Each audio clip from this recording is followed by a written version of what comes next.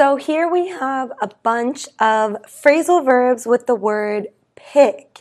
And I just want to thank Amadeo for requesting to learn about these phrasal verbs that begin with pick. So this lesson is for you. My name is English teacher Monica. Let's get into today's lesson. As you guys can see, there are two columns here. So we have our regular phrasal verbs, and then over here we have what are called three-part phrasal verbs because they include three different words in the phrasal verb. First, let's discuss the two kinds of phrasal verbs. We have concrete and abstract. Now, concrete phrasal verbs are phrasal verbs that can be touched, smelled, heard, tasted, and seen. They deal with the five senses, so we call those concrete. They're physical senses. The abstract phrasal verbs, things that are felt or thought, so feelings and emotions, and thoughts or something that is unseen. So phrasal verbs can be both concrete or abstract. Some of them can be both. Some of them are only one or the other. So the word pick up, usually this one is only concrete, meaning it can be done physically or seen physically, okay? And we talk about literally physically picking something up. So if there is a shirt on the floor, I can say, please pick up the shirt and put it away properly. So to pick up something is to physically get it and then put it somewhere. When you pick it up, it usually means that it's down somewhere, like it's on the floor or, it's somewhere else. Pick up can also mean to go get someone from a location. So if you have a friend or you have a child somewhere and you want to go get them, you can pick them up. You can pick up your child wherever they are, or you can pick up your friend from their house, but you are going to get someone and bring them with you, okay? It gives the idea that you have a car and you are going to get them and bring them with you. So you can pick up your friend. Now we have pick out. And usually this is also used in a concrete way. So we can pick out our clothes, which means to choose or decide.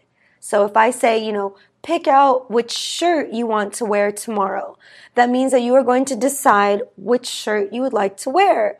Would you like to wear the blue one or the white one? Okay, I'm going to pick out the blue shirt because I like the color blue. So you are choosing or deciding which one you want. We can go to the store and there can be fruit and, you could tell me, Monica, pick out which fruit you want to eat and then I'll grab an apple or something like that. So I'm deciding what I want.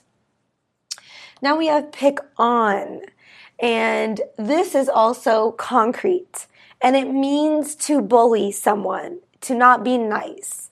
So oftentimes we'll tell children, don't pick on your brother or don't pick on your friends. It just means don't be mean to them. Don't bully them. When you pick on someone, you're not being very nice. You're sort of bullying them and making them feel bad. You're being mean. So don't pick on other people. It isn't nice. Now we have pick at. So this is also used in a concrete way. When we pick at something, we are literally picking at it. So oftentimes children who don't want to eat their food because they think it's gross, they will pick at their food, meaning they will take a fork or a spoon and just look at it, move it around, not eat it, but they'll just pick at it not really doing anything with it because they don't want to eat it. And we say pick at. That is what someone is doing. They are picking at their food, but they're not really eating it. And this is normally used in the context of food, like stop picking at your food and just eat your food. Now we have pick apart.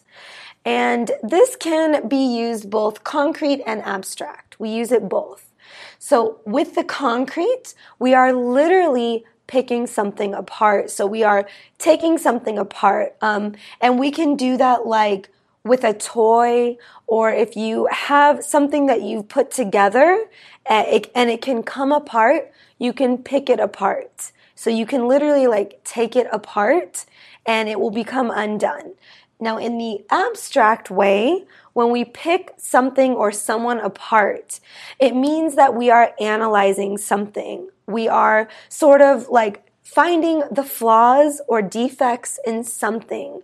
And we can say, like, oh, my mom always picks me apart. Like, she's always finding something wrong with me and, always telling me where my flaws are and my defects and where I'm not doing well.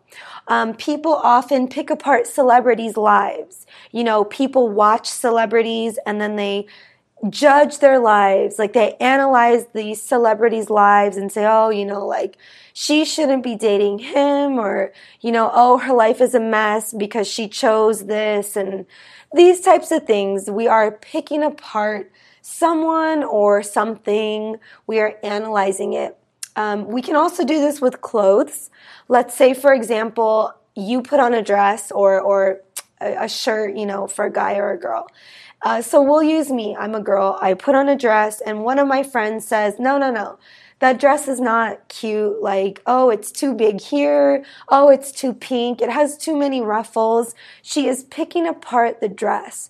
She's analyzing it and looking at everything that's wrong and, looking at all the flaws. She's picking it apart. And usually this is like a negative thing. Stop picking me apart, or, stop picking apart my dress. I like it and I'm going to buy it. Okay, now let's come over here. So here we have our 3-part phrasal verbs, and they all have, an interesting meaning. So first and foremost, these also can be used concrete and abstract. Now let's begin with the first one. So pick up after. This can be concrete and abstract. So we'll start with the concrete. We can sort of use this like when someone is similar to something, and usually it's like family related. So we can say, oh, he picks up after his dad. He takes after his dad. It's another way of saying takes after.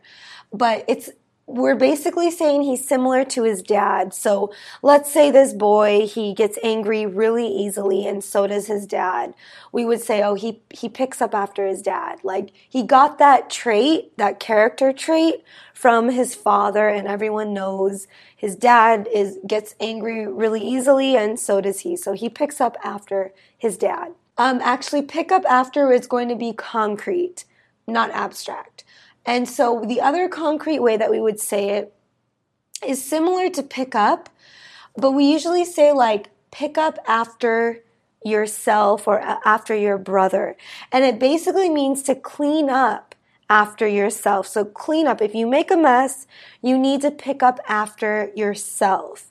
Or let's say I have children and they make a mess. So I have to pick up after my kids.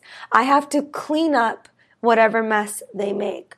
Or if I have a party and I have a bunch of people that come over, I will have to pick up after they leave. So I have to pick up after all of my guests go home. I have to clean up after them.